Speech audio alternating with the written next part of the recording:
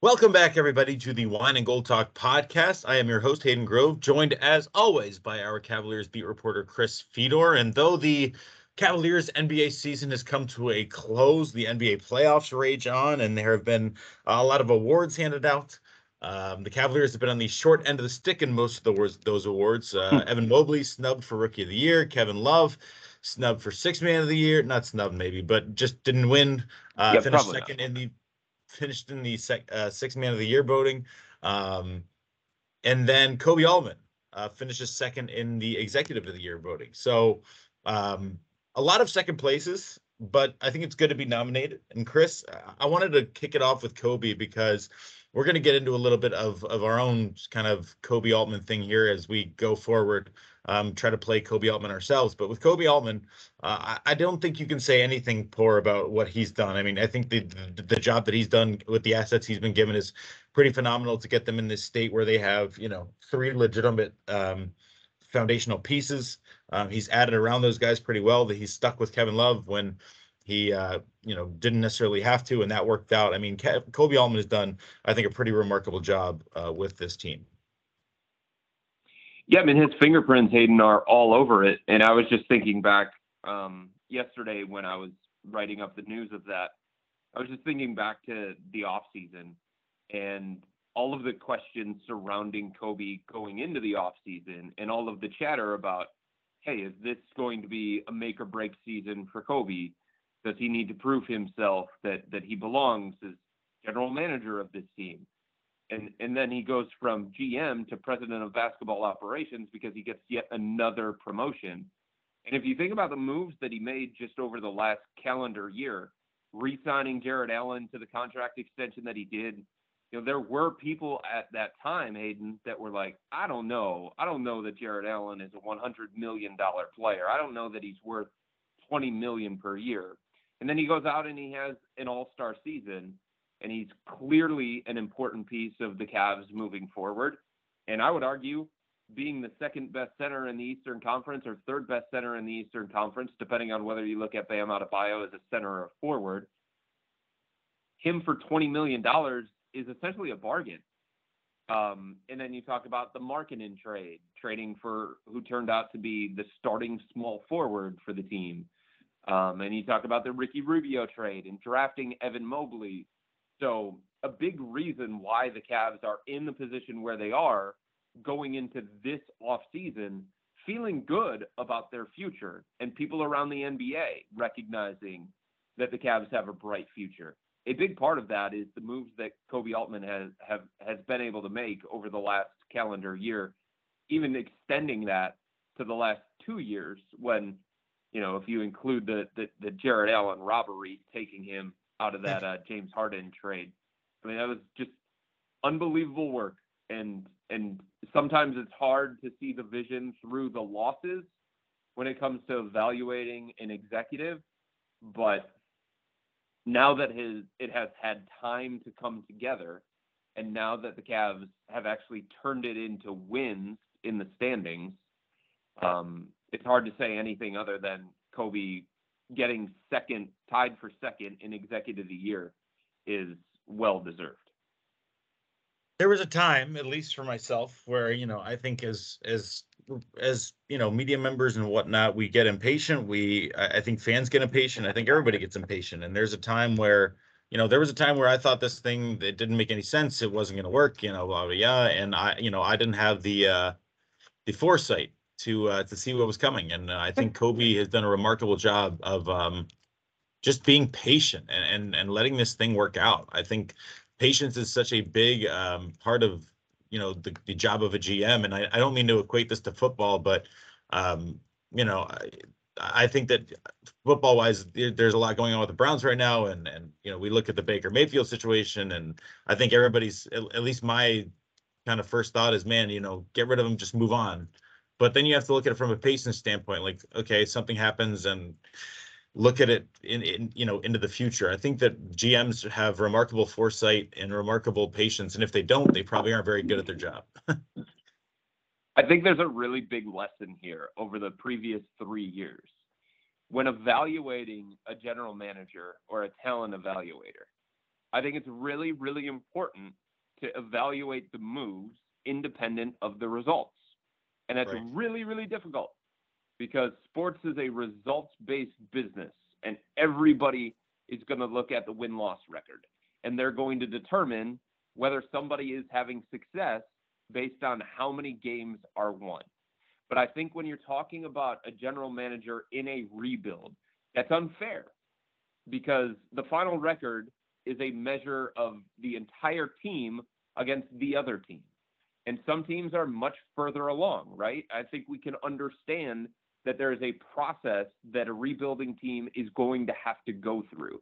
And if you were somebody that was looking at Kobe Altman in the previous 3 seasons saying, okay, I'm only going to judge you on 22, the number of wins last year, or 19, the number of wins in the previous 2 seasons, it's like, okay, you can do that, and I get that, but that's not really a fair assessment because the judgment of Kobe and the judgment of the Cavs, they weren't ready for that level of judgment. It would be like flipping a house and putting it on the market before you finished up doing the master bathroom. You know what I mean? Like you're going to wait until it's actually ready for that level of judgment. And I think if you evaluated Kobe on the moves, independent of the results, I think you would have seen that there were some really, really good individual moves that he was making. The Colin Sexton draft pick, that was a hit. Darius Garland draft pick, that was a hit, right? And if you started looking at it through that lens, I think you probably would have seen that Kobe had more hits than misses on the resume. And it doesn't mean that he did everything right, and it doesn't mean that he's going to continue to make all of these moves that are going to put the Cavs in a position to be this riser in the Eastern Conference. Maybe there's a move this offseason that he makes that's a poor one. That comes with the territory of being a general manager. But the hope is that you have more hits than misses on that resume. And I think if we're honestly evaluating Kobe, we will see that, yes, there are misses. There's no doubt about it. Yes, there are things that he has done wrong. But there are more hits than misses on this resume. And it makes me feel good that from the Cavs perspective, if we're talking about what's best for the organization moving forward, Kobe being president of basketball operations is best for this organization moving forward. And he has proven that. Yeah, I would certainly say so. And that's a great way to look at it. The moves independent of the results. I think that's a great way to look at it because, when things happen, and when you get value and when you get a player that's highly valued, sometimes it just doesn't work out. I mean, that's just kind of life. That's kind of something good on paper doesn't always equate to something good in practice. So I like that. But what I do want to do, and it's something that you kind of brought to me, and I love the idea of it. I want to step in Kobe's shoes, and I want you to step in Kobe's shoes. We're going to step in Kobe's shoes together, and try to play GM as we go forward here for the Cavaliers, because as much as the great things that Kobe has done for this organization, we all know that Kobe will be judged on his next move, not his last one. So that is how it goes in the NBA. So upcoming for the Cavaliers, there's plenty of moves to be made, plenty of things to happen. Where do you want to start? You want to start with Colin Sexton? You want to start with Karis LeVert? You want to start with Kevin Love? You want to start with backup point guard? You want to start with the draft? There's a lot of decisions to be made. So all of those are things that we need to address. There's no doubt about it. But I want to start here. I want to ask you a question. Yep. If you're looking at the Cavs going into this offseason, for you personally, what is the biggest move for them?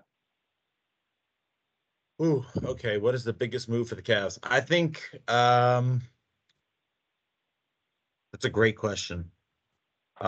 Biggest move, I think there's a difference between biggest needs and biggest move, right? Yeah, I think so. I don't think there's going to be a ton of moves. I think the biggest thing that they have to deal with is Colin. Okay. I mean, I think either moving him or keeping him or whatever. I think that would be the biggest kind of thing on the list. What about you? Well, so if you think it's Colin, what kind of number do you think the move is to bring him back? Do you think the move is to trade him? I think the move. So if I'm Kobe, I'm Yeah. looking at trading. I'm looking at trading him. But the problem is that maybe I would Okay. do like a sign and trade kind of thing because I don't think a team's Yeah. going to want him as a restricted free agent or as a Interesting. yeah, yeah. I mean, for me, the biggest move, and I think this has been proven over the last 2 years, and there are other ones. Obviously, the Cavs need to immediately sign Darius Garland to a max extension Yes, so that yes. they can continue to make him one of the focal points of this turnaround. And I think we all understand that there are three building blocks here in this organization: Darius, Jared Allen, and Evan Mobley. So the Darius thing goes without saying. It's a Yes. priority for the organization, and I think it's a no-brainer. It's not something that the organization is going to hem and haw on. It's not something where it was last year where there was a legitimate debate about the extension for Colin Sexton. Is it going to get done? Is it not going to get done? What's the right number? All of those things. It's not the same situation. No. It's okay. What's it going to take to bring Darius here? What's it going to take for him to be, a centerpiece of this organization? And Rich Paul and Darius are basically going to say, I want a max extension. And the Cavs are going to be like, okay, cool, because we're going to build around you. Yep. So beyond that, to me, this has been proven over the last 2 years, Hayden. This team functions in a completely different way when they have a reliable, responsible backup point guard that has experience. Right. So that is priority number one this offseason to me. Yeah. Is That's how can the Cavs get somebody similar to Ricky Rubio last year that can play alongside Darius Garland or without him, that can anchor the second unit, that can finish games, a starter quality backup point guard. Does that make sense? yes, but do you understand that that's where I think the Colin Sexton even figures into that equation a little bit? How so? Because because I could see him coming off the bench and kind of filling a similar role. I mean, it's not like he hasn't done it. Um, and you could do it. Yeah, I think it would be expensive, but I think he could figure into that conversation. So I agree with that. And I've had multiple conversations with people inside the organization and outside the organization about that very thing. Yeah. I said, okay, what if Colin is the backup point guard?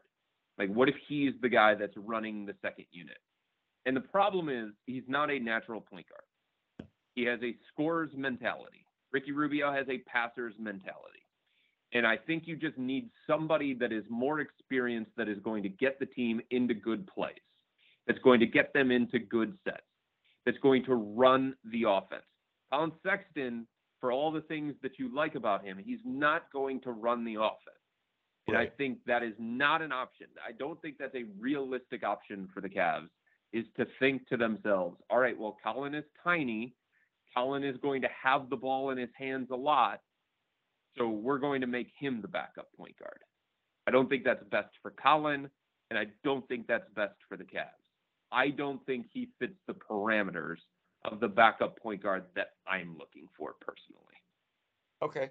Well, I think still that that's what the Cavaliers have to figure out. And if I'm Kobe Altman, I have to have that conversation. And, Yeah, and I then, agree. and then from there, okay, we decide that that's the direction we want to go. Then, yes, then you're right. You got to find a veteran guy that can run the offense, that's pass first mentality. I love all that. Right. And Ricky Rubio is an option, but then again, he's not an option until down the road. Right, right. So it's a So really complicated situation. it is a complicated situation, but I think there are people out there that fit those same parameters, that can have Sure. a Ricky Rubio-like impact. I think Tyus Jones of the Memphis Grizzlies could have a Ricky Rubio-type impact. You see Right. what Memphis is able to do when Ja Morant is sidelined. A big reason for that is because their backup point guard, Tyus Jones, is starter quality in certain matchups, or he's starter quality in certain doses. You know what I mean? The problem is that I keep hearing that Memphis is more than likely going to prioritize him over Kyle Anderson. And I think Memphis recognizes that there are teams out there that are going to have the full mid-level exception that are going to be eyeing Tyus Jones. So if Memphis wants to keep him as Ja's backup and a temporary starter, and somebody who may be able to play with Ja in certain matchups, I think Memphis recognizes, okay, if we're going to bring him back, we're going to have to give him something north of the mid-level exception, which is north of about $10 million annually. And I get the sense that Memphis recognizes that, and Memphis is going to give him a contract somewhere in the range of like 12 to 15 per, just to keep him away from the mid-level teams that would want him. One of them being the Cavs, obviously. So say he's so not then you available, start but looking at, then you start looking at some of these other options. Raul Neto is an interesting name. It's somebody that I reported on about 2 weeks ago for Cleveland.com. He's got a relationship with Antonio Lang. It's one of Antonio Lang's favorite players. Antonio Lang being the assistant coach of the Cavs. Yep. Goran Dragic, I think, is really, really fascinating. Has a lot of big game experience, has a lot of playoff experience. I think he would be okay coming off the bench in a backup type role if he's backing up Darius Garland and if he feels like he's going to get starter minutes somewhere between 28 and 32 a night. And maybe if he has an opportunity to finish games, that's somebody to consider. I think DeLon Wright is really, really interesting. He's probably lower on that list, below Tyus Jones, below Goran Dragic for me. But he can run a team. He can play some defense. He's got some size, length, and athleticism to him. And then there's another name here that I continue to hear when having these conversations with people around the NBA. And it's very similar to Rubio because this would be a trade. Utah is probably going to shake some things up. I don't know that means trade Donovan Mitchell. And I don't know that means trade Rudy Gobert. It might mean trade one of those two guys. But I think it means trade some of the ancillary pieces that might be able to give us like a different kind of look. So keep an eye on Utah. And since we're talking backup point guards, Mike Conley is a very, very interesting name. Wow. That is an interesting name. It's a very interesting name.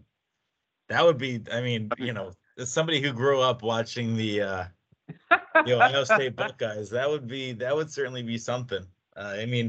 If you would have told me that Mike Conley would have had a better, I could talk about Mike Conley for day. I think he's one of the most underappreciated players in the NBA. But when you say it like that, it makes sense. If they want to shake things up and they don't feel like, I guess the thing is, what would his value be in terms of what do you think the market would be in terms of a free agent deal? Like, would it be like a minimum? Like, I don't know.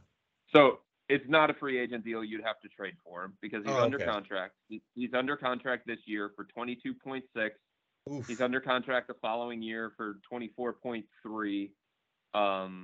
He is 35 years old. He's going to be 35 years old this season coming up. So to me, it's very similar to Rubio. The problem is, if you went into last offseason for the Cavs, you knew that the Taurean Prince contract was going to be somewhat valuable, especially to a team like Minnesota. Like, the Cavs don't have that standout contract that is quote-unquote expendable. Right. Like Taurean Prince. But they do have guys that fit the same kind of salary parameters.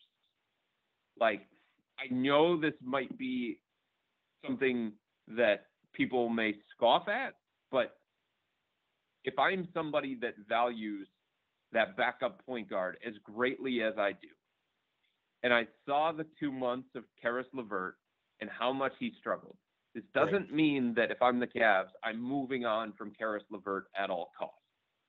But Karis's number is very, very similar to Mike Conley's. Interesting. Very interesting. And So I just keep looking at the breakdown of the roster and saying to myself, okay, if Colin Sexton can give the things that the Cavs thought Karis LeVert was in the final half of last season and into a postseason push, like, is Karis more expendable than it seemed like? And I know what the Cavs gave up in order to get him, but they're keeping their first round pick from that trade this year. right. And maybe they have to give a first round pick to Indiana next year. But if they don't have to give Indiana a first round pick next year, then it just becomes 2 second round picks. And the Cavs, in that case, would have only given up Ricky Rubio and multiple second round picks for Karis LeVert. And they could potentially turn Karis LeVert into somebody like Mike Conley. Is that something that you would be on board with? I completely would. I think when you look at, if you look at Mike Conley, you look at Darius Garland, Mike Conley, and Colin Sexton, or you look at Darius Garland, Colin Sexton, and Karis LeVert. I think I think I like the Mike Conley thing better. But even then, maybe you don't have Colin and Karis, so I don't know. It's going to be very interesting to see that. I mean, that you make a good point. I do think the Cavs would like to see Karis, to see what he can do. I don't think they're gonna, and I don't think they've give up on him just yet. But hell, if things aren't going well in the first month or two, and and maybe Utah hasn't shaken it up yet, I could be a possibility. Well, there's another layer to this whole thing. And I Yeah. bring up Karis LeVert in part because he is contract extension eligible. Now, Yep. that doesn't mean that the Cavs have to go down that road and give him a contract extension this offseason. Right. He's under contract for next year. Right. But if they get the feeling, and by the way, Karis LeVert is represented by the same agent that represented Colin Sexton last year, the agent that Colin Sexton fired, in part because negotiations didn't go well last offseason. Right. So if the Cavs feel like, hey, these extension talks with Karis are not going very well, and maybe there's a chance that he walks in free agency in 23, like, do we get out ahead of this? Are we proactive about this? We don't like the way that contract extension negotiations are going. We're going to table those. We're just going to let him play out this final year. But instead of playing out this final year, we're going to explore possibilities of moving him. That is a scenario that I could see playing out. Right. Very, very, very, very interesting. I have thought. I mean, it's like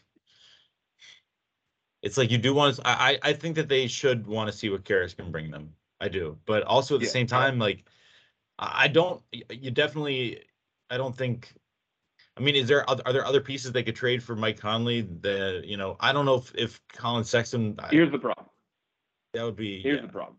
The money is high, and and he's old. Yeah.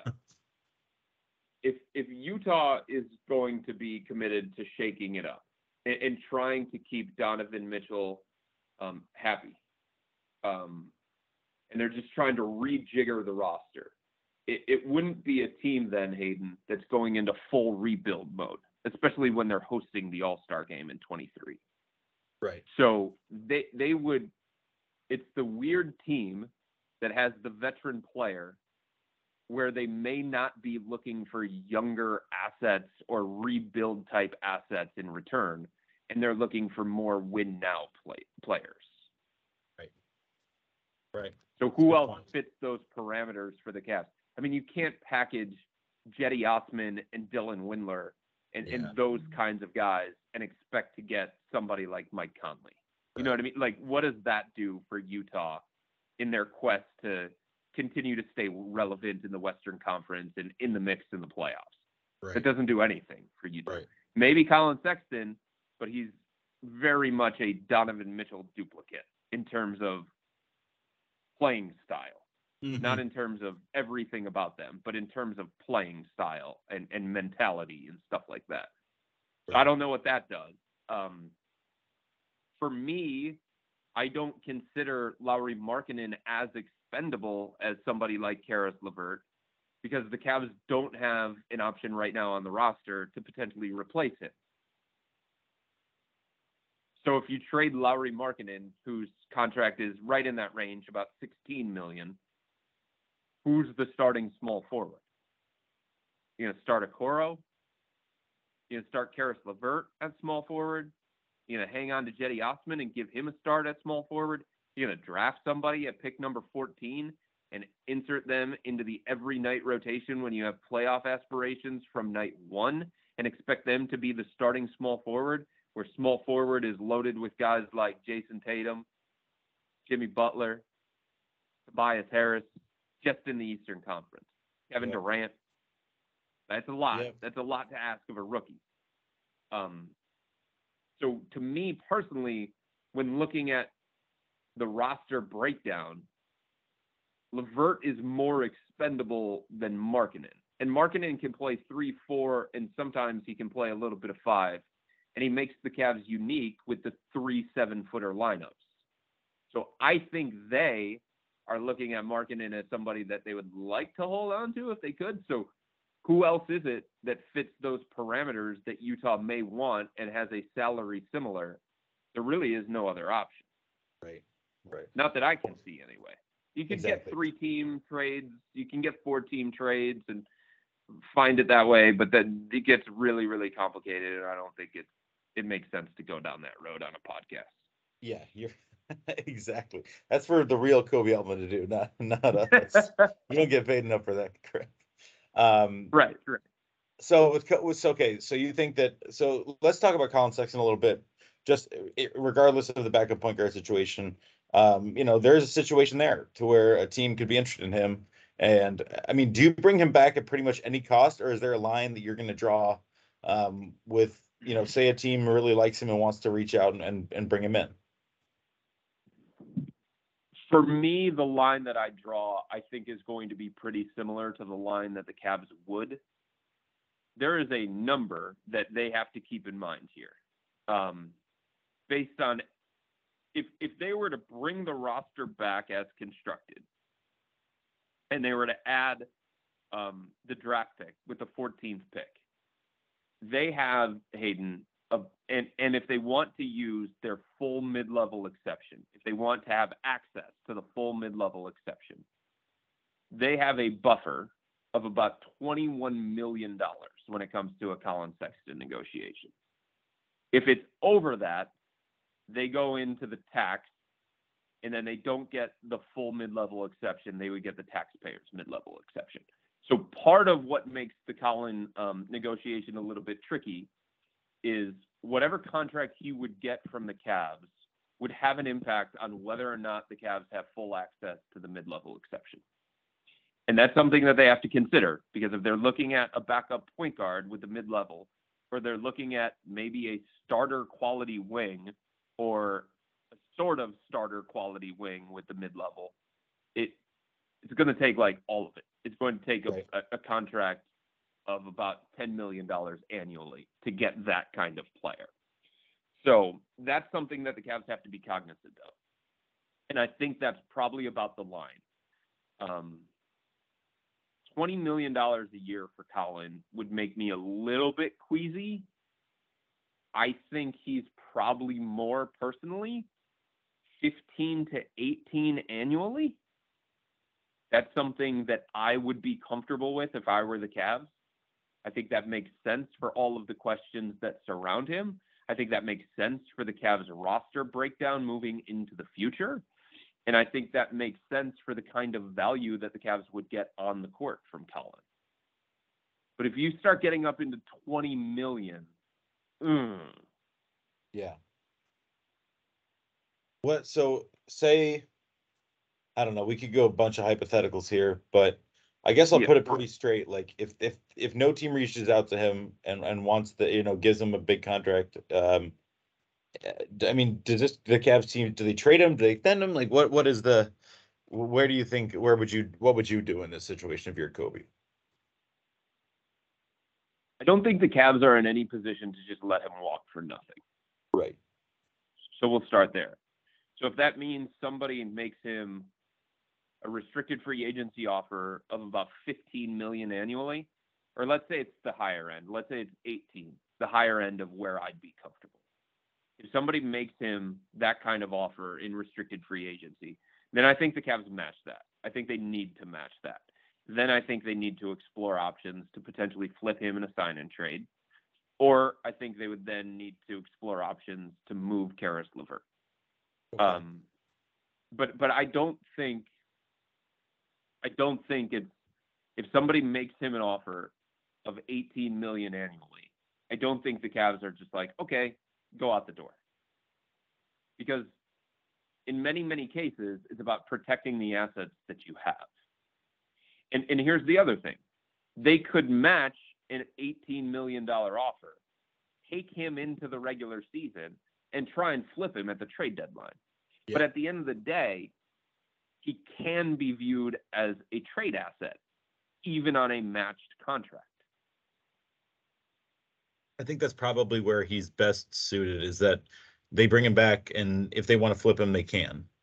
And I think that gives an opportunity for them to figure things out with Karis. I think that gives them an opportunity to kind of, feel things out. But obviously that could change if the team comes calling, no pun intended, then we'll see.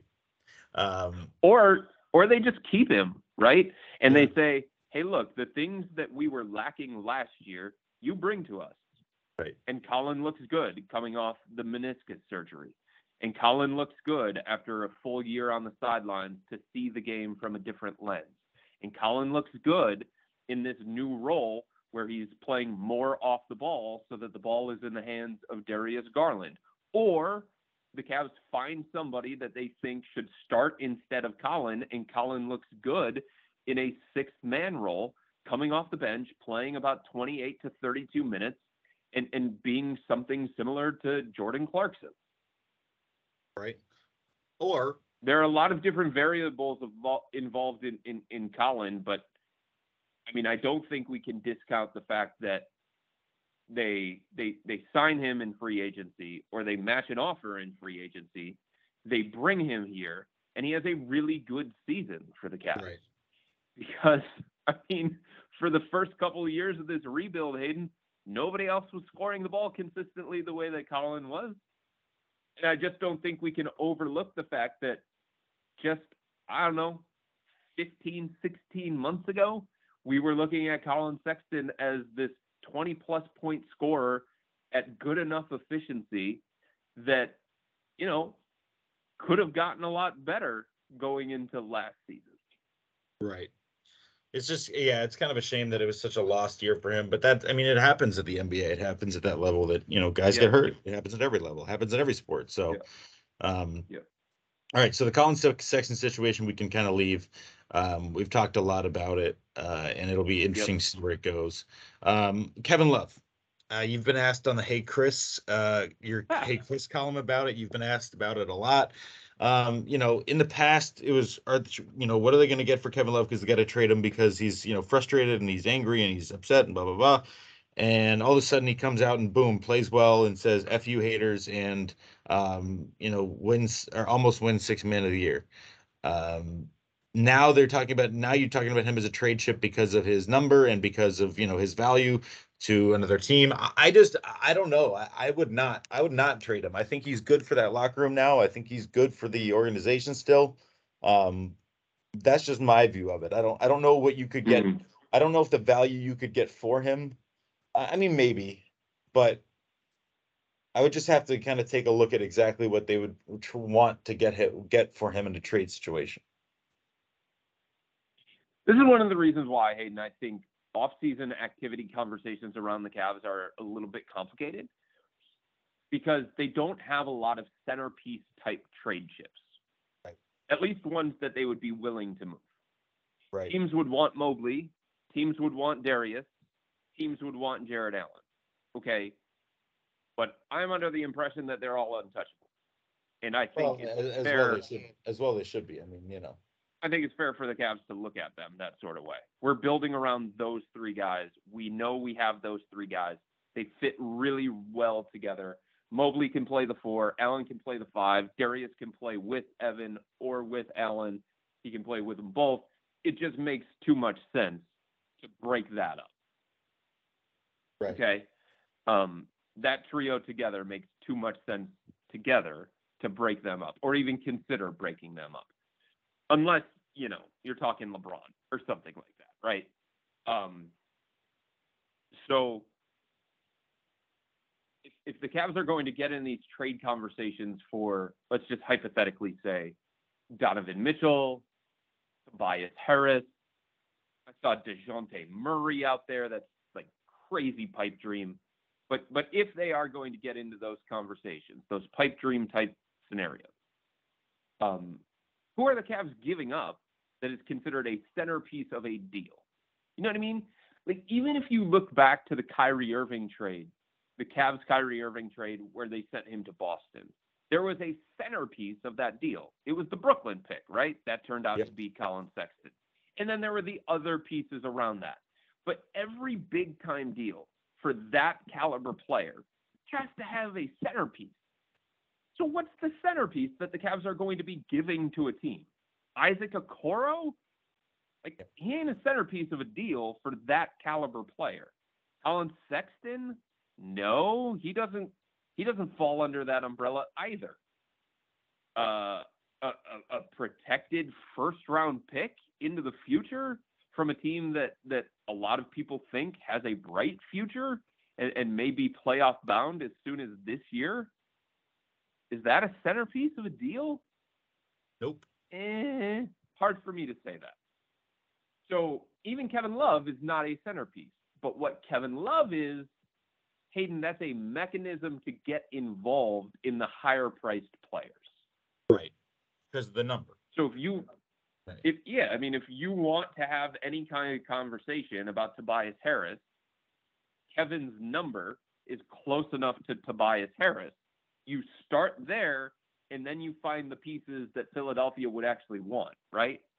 Or if you want to have a conversation about Donovan Mitchell, you start with Kevin Love to make the salary match, and then you can say, all right, what are the other pieces that we have to include that are going to entice you? So Kevin opens the door to those higher priced players. And I don't know who falls under that category that's realistic that the Cavs could get. And I would probably have to be presented with some hypothetical trade to say whether or not I would move Kevin in that situation or I wouldn't move Kevin in that situation. But given the fact that he was unplayable in the biggest game of the year against the Atlanta Hawks, like, there are limitations. And I don't think, even though Kevin finished second in Sixth Man of the Year and I gave him my Sixth Man of the Year vote, I don't think the Cavs should completely close the door on the possibility of moving him because he is a very valuable expiring contract. And it's not just that his contract is expiring. It's that, like we've been talking about, he matches the salary of some of the players that the Cavs may want to get involved in if they feel like this is the offseason to take a big swing. Kevin Love from Mike Conley. Who says? Well, the Cavs would have to throw in somebody else from Utah to get the salaries a little bit closer, because I think Kevin's number is about 29, so they have to take $7 million away or so from Utah in that scenario, or they have to find a third team or whatever. Like, I'm open to that. That is a deal that if I were the Cavs, I'd be open to. Yeah. Because I think the Cavs have enough options of guys that could fill something close to the Kevin Love role and play the minutes that he would play at the power forward spot. But this team desperately, Hayden, if they're going to function the same kind of way, they desperately need that backup point guard. Yeah. We've seen it the last 2 years. They desperately need another playmaker, another creator to take some of that burden off of Darius Garland. Yep. We definitely saw it last year, and we saw it the year before too. I mean, it's been one of their biggest kind of downfalls until Ricky Rubio came in. So I think that's definitely. So if Utah said, hey, we need some shooting and some spacing in our front court, and we feel okay enough with Kevin because we have Rudy Gobert as the anchor of the defense protecting him, and that was something that Utah felt like was going to make them better, then I do think that's something that the Cavs should explore. despite the fact that Kevin had a great season last year, despite the fact that JB Bickerstaff and Kevin are very, very close, and despite the fact that Kevin can still be an on-court and off-court asset for the Cavs, there may be like some pieces out there that would fit the roster composition in a better way. All right, so we got Kevin Love, we got Colin Sexton. We said Darius Garland, we're going to sign to a big extension as soon as possible.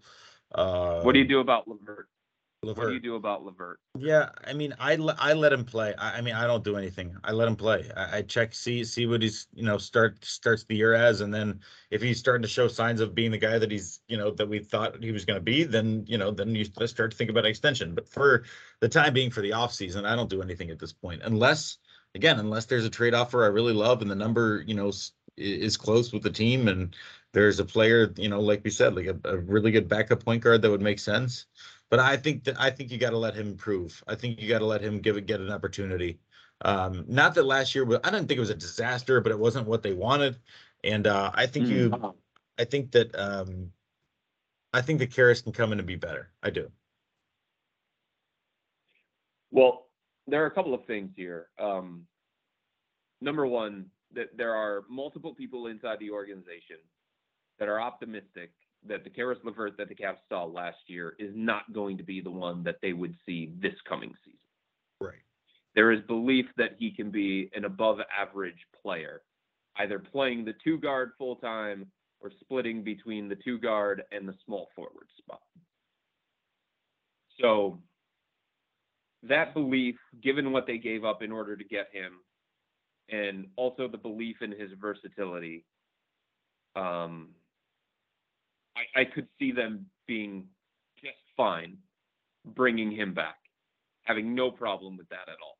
Yeah. The other thing is, the Cavs had been waiting for months, Hayden, to use a specific 5-man lineup. Darius Garland, Caris LeVert, Lauri Markkanen, Evan Mobley, and Jared Allen. Right. They got 24 minutes out of that lineup. Yep. 24 minutes. And it happened in the play-in game against Atlanta. Because when Jared Allen was healthy, Caris LeVert wasn't. And when Caris LeVert was healthy, Jared Allen wasn't. So it was complicated. But in those 24 minutes against Atlanta, that lineup was awesome. Small sample size, I get it. Certain matchup against Atlanta, I get it. But in those 24 minutes, that 5-man lineup had a net rating of 17. They outscored the Atlanta Hawks 17 points per 100 possessions. That is really something that you have to chew on going into the offseason and say, hey, whoa, that thing has potential. We didn't get the opportunity that we wanted to see it. But when we made the trade for Caris and we had a grand plan and we had a specific vision, it was that 5-man group. And in the biggest game of the year, that group was awesome. Mm-hmm. Maybe we come back next year with that and they get more time together and they get a whole off season together. And that 5-man lineup can decimate teams because it's got enough scoring, it's got enough defense, it's got enough length, it's got enough athleticism. It's a really, really exciting 5-man lineup. Even for me, somebody who thinks that Caris is quote-unquote expendable. And that doesn't mean that he's just going to go for anybody. It would have to be in the right deal. But in the right deal, I think he's expendable. Even for me, I would admit that 5-man lineup would be really, really exciting moving forward. Chris, I think if I'm going to be Kobe and I'm going to play GM, I think my roster is going to look really similar. I think it's going to have Kevin Love on it. I think it's going to have a starting lineup of Darius Garland, Caris LeVert, Larry Markkanen, Evan Mobley, and Jared Allen. I think I'm going to bring Ricky Rubio back. I think I'm going to also add maybe a guy like Goran Dragic, to play that role until Ricky's ready. I think Kevin Love stays on the roster. So, I mean, draft somebody at 14.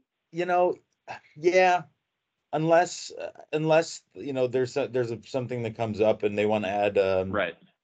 But yeah, I think running it back is kind of the way to go. And if there are ways to, I'm not saying that they can't get better, but you're right. Like the chips aren't necessarily, they don't have enough chips to necessarily get better in the way that that turns them into a powerhouse automatically. Like I think they can be a Right. powerhouse just with what they have. So, I think Kobe's made the moves and you look at the years of LeBron. I'm not comparing this to LeBron years at all, trust me, but they made their big move and then they made a lot of small moves. And they kind of Yeah. they made their, they would add a Kyle Korver, they would add a, Jordan Clarkson and Larry Nance. So they would add a, I mean, they added players here and there, Shump and J.R. Smith. I mean, it was never Mm-hmm. anything ginormous. So, Yep. but it worked. So I think that this team could get by with, or not get by. This team can succeed with what they have, and then you add, little pieces here and there. And maybe if they don't like 14, they don't like anyone there. Maybe they can flip 14 for somebody for an expiring contract or something. So I would Yep. keep it pretty similar. Hey, there's a strong argument to just run it back and hope for better health and hope for internal improvement from Darius Garland again, Jarrett Allen to get better, Evan Mobley to get better, Isaac Okoro to get better, Karis LeVert to get more comfortable. Colin Sexton could be viewed as the quote-unquote offseason addition because he only played Yeah. 11 games last year in a 44-win season. So you could view him as an addition. There is a strong argument to do that. They won 44 games. They probably would have won 50 or 50 plus if they weren't wrecked by injuries. Right. They had some of the worst injury luck that I can remember of a team. And I could see them going that direction and being okay going that direction. And I wouldn't hate that because I think there's an argument to be made that's, chemistry and camaraderie, very, very delicate. And when you're trying to build this thing organically, one of the issues that you could run into is getting a little bit too move oriented and shaking a good thing up a little bit too soon. And I think that's a line that Kobe in the front office is going to have to walk this offseason. Because on one hand, we would all admit that they need to get better. Yeah. They didn't even make the playoffs. On the other hand, it's not like they had a disastrous season that would make them feel compelled to completely shake it up. If they had won 28 games last year in year 4 of the rebuild, then you could look at it probably and say, all right, we're far enough along in this rebuild that it's time to really shake some things up. It's time to do something drastic because what we're doing is not working as well as it needs to at this point of the rebuild. But they didn't have that kind of season, They had a really, really exciting, promising season, and there are reasons to think that they could increase their ceiling even more by not doing something drastic. So it's a really, really delicate balance for Kobe Altman in the front office this offseason. I completely agree. And that's why I'm saying I kind of see both sides of it. I definitely see the side that they should stick together and keep together. But even if they keep it together, I do we're not saying that they don't need a piece or two, and they definitely do. I don't think there's anything. It's not a finished product. No, not at all. But they don't need like a franchise altering piece. I think Karras was thought to be that. I think Colin Sexton honestly could kind of be that if he comes in and comes off the bench and really gives them a spark. I know that he can. He's been on the team, but he can kind of be looked at as a piece that they didn't have last year. I think they could have used him down the stretch. So I would keep it pretty similar. And at 14, I know it's not a great pick. I don't know. I don't know what I would do with it yet.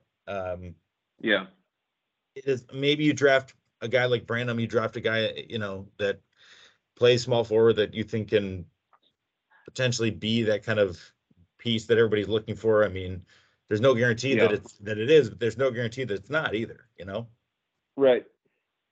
So, and here's the other part of this whole equation when you talk about making that significant addition this offseason? Who is that? Yeah. Okay, so we've thrown out these different names, right? Would the Cavs be better with Donovan Mitchell? Of course. Would they be better with DeJounte Murray? Of course. I don't think anybody's going to say, don't explore those possibilities. But if we're talking about the weak points on this roster and trying to address those, is it a guy like DeJounte Murray? Is it a guy like Donovan Mitchell? Is it a guy like Bradley Beal?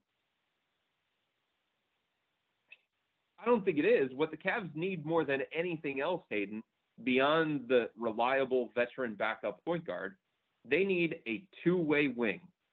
They need somebody that's going to play that position, that is going to make a difference in a postseason series.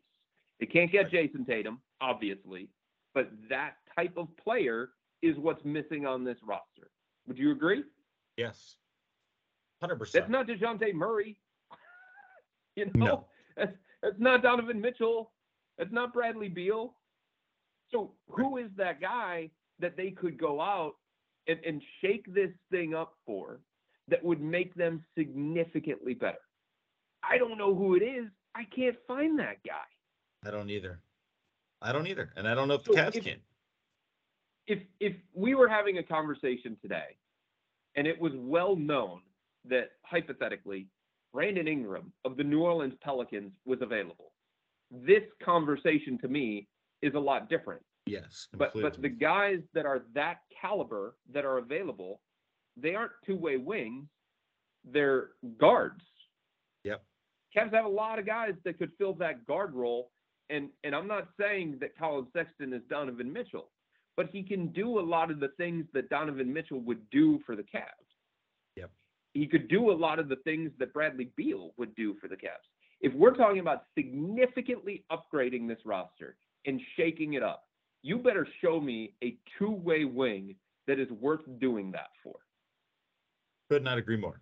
But you're right. It's hard to find. I mean, like you said, the two-way wing is maybe the most, coveted piece in all of the NBA. I mean, so why would they be available? Right.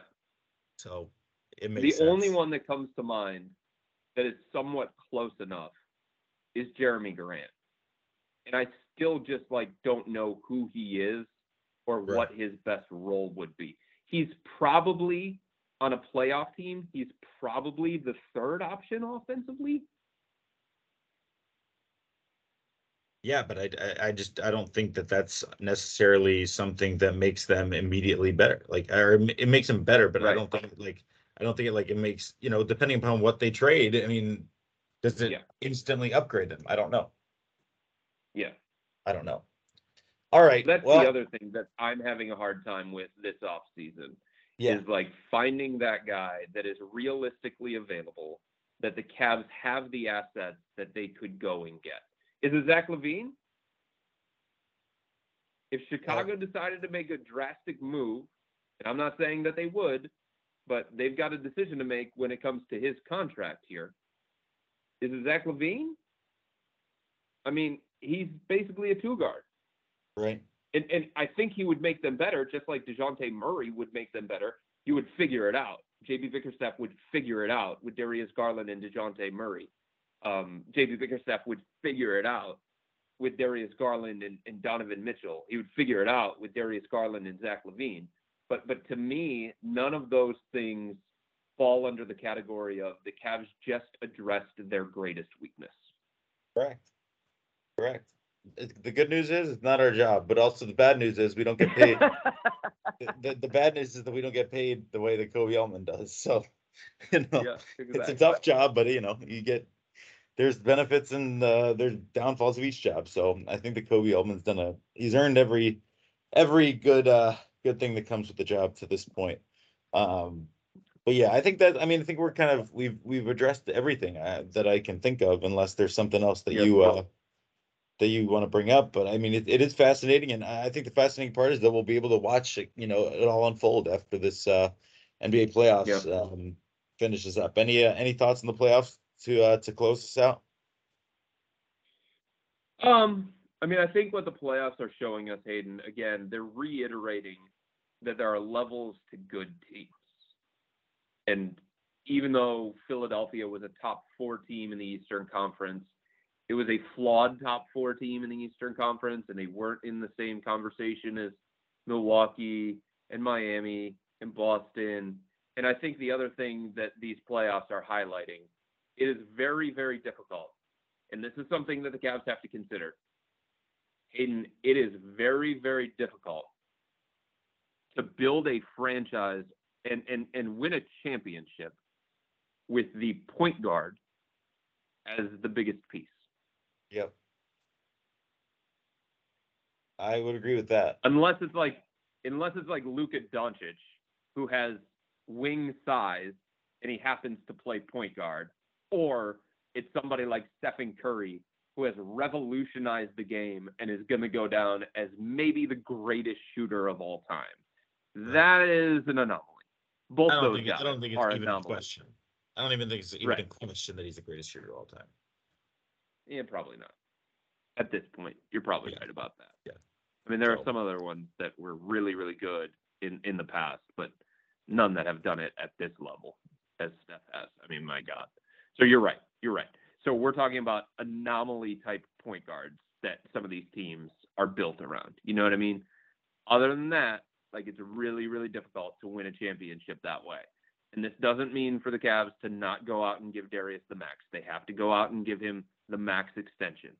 But at some point, they're going to have to build this thing around like Evan Mobley. They're going to have to transition into Evan being the franchise focal point. Yep. Maybe it happens this year organically. Obviously, it's Darius Garland's offense. It's his team. He's a big leader on the team. He's further along in his career. He's more established in his career than Mobley. But if the Cavs are going to reach the top, Mobley's going to have to be the one that gets them there, not Darius Garland. I think that that is my most exciting thing for next year, is to see how Evan Mobley continues to grow. I mean, he's their franchise piece. He's the one that, that's the cornerstone. So I'm excited to see him work and see him to continue to grow for sure. Yep. All right, everybody. Well, thank you for joining us on this latest episode. We appreciate it. Hope you're all, if you're in Northeast Ohio, at least, we hope you're all enjoying some wonderful weather. It's been beautiful lately here in Northeast Ohio. So we hope you're enjoying it. Chris, hope you're enjoying your time with the little one. And anything else you got for us? No, that's it, man. All right. Well, keep enjoying him. Keep him safe. Keep him happy. Keep him healthy. Keep the family safe, happy, and healthy. I know that you can do that very well. Yep. You know it. All right. Thank you, everybody, for listening to the Wine and Gold Talk podcast. We appreciate you. For more, go to cleveland.com/Cavs, and also go to the top of the cleveland.com/Cavs page. Click on the blue banner for Chris's subtext, $3.99 a month, 14-day free trial. Get all kinds of insight, analysis, news from Chris himself, sent straight to your phone. All kind of, like I said, news, analysis, insights before Twitter, before anywhere else on this Cleveland Cavaliers team. What better time to do it than right now, before the offseason, when things are really going to get picking up and all these decisions are going to be made and all these things are going to be talked about. So, like I said, $3.99 a month, 14-day free trial. Go check it out at cleveland.com/Cavs. Click the blue banner at the top of the page. Otherwise, we will talk to you soon. Thanks so much for listening. Take care.